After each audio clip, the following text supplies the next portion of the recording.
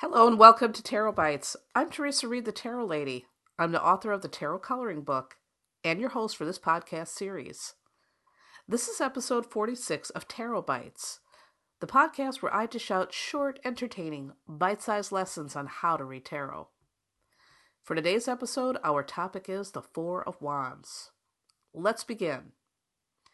Okay, guys, I love this card. Like the sun, it's a symbol of happiness and joy. I mean, all you got to do is you look at the card and you can see those good vibes happening. It's a party, right? And the beauty of this card is that it's positive no matter whether it's right side up or upside down.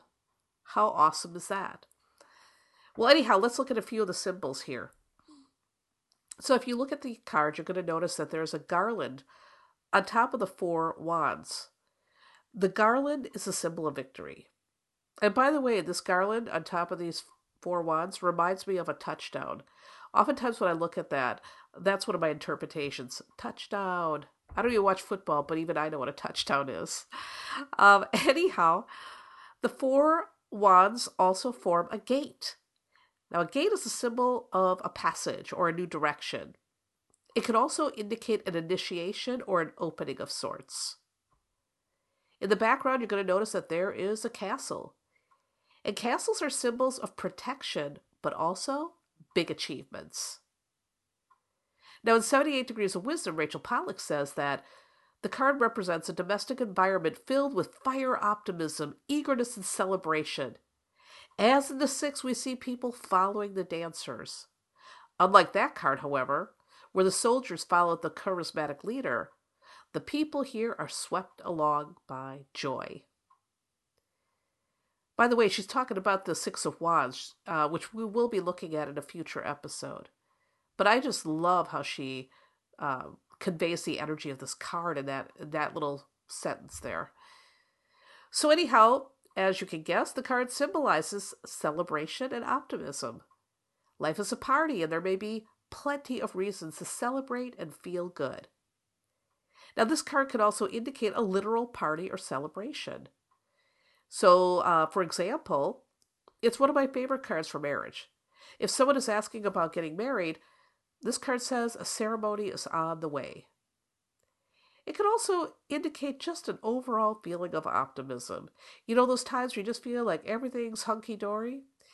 That's Four of Wands. So in Modern Tarot, Michelle T says this.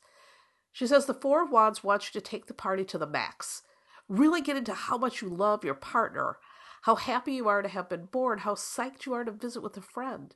Spare no expense to make the event a special one. So what about when we reverse the Four of Wands?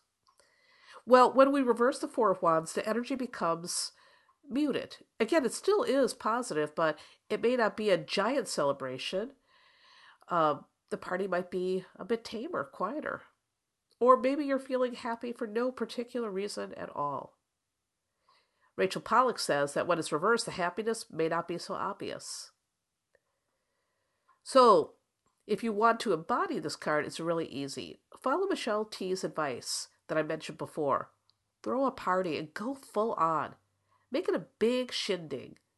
Even if you have no occasion to celebrate, invent something. Heck, throw a party for your cat. Cats love to be the center of attention. Just find a reason to get people together and really have a good time. Okay, that wraps up this episode of Tarot Bites. You can check out lots more tarot goodness on my website, thetarotlady.com.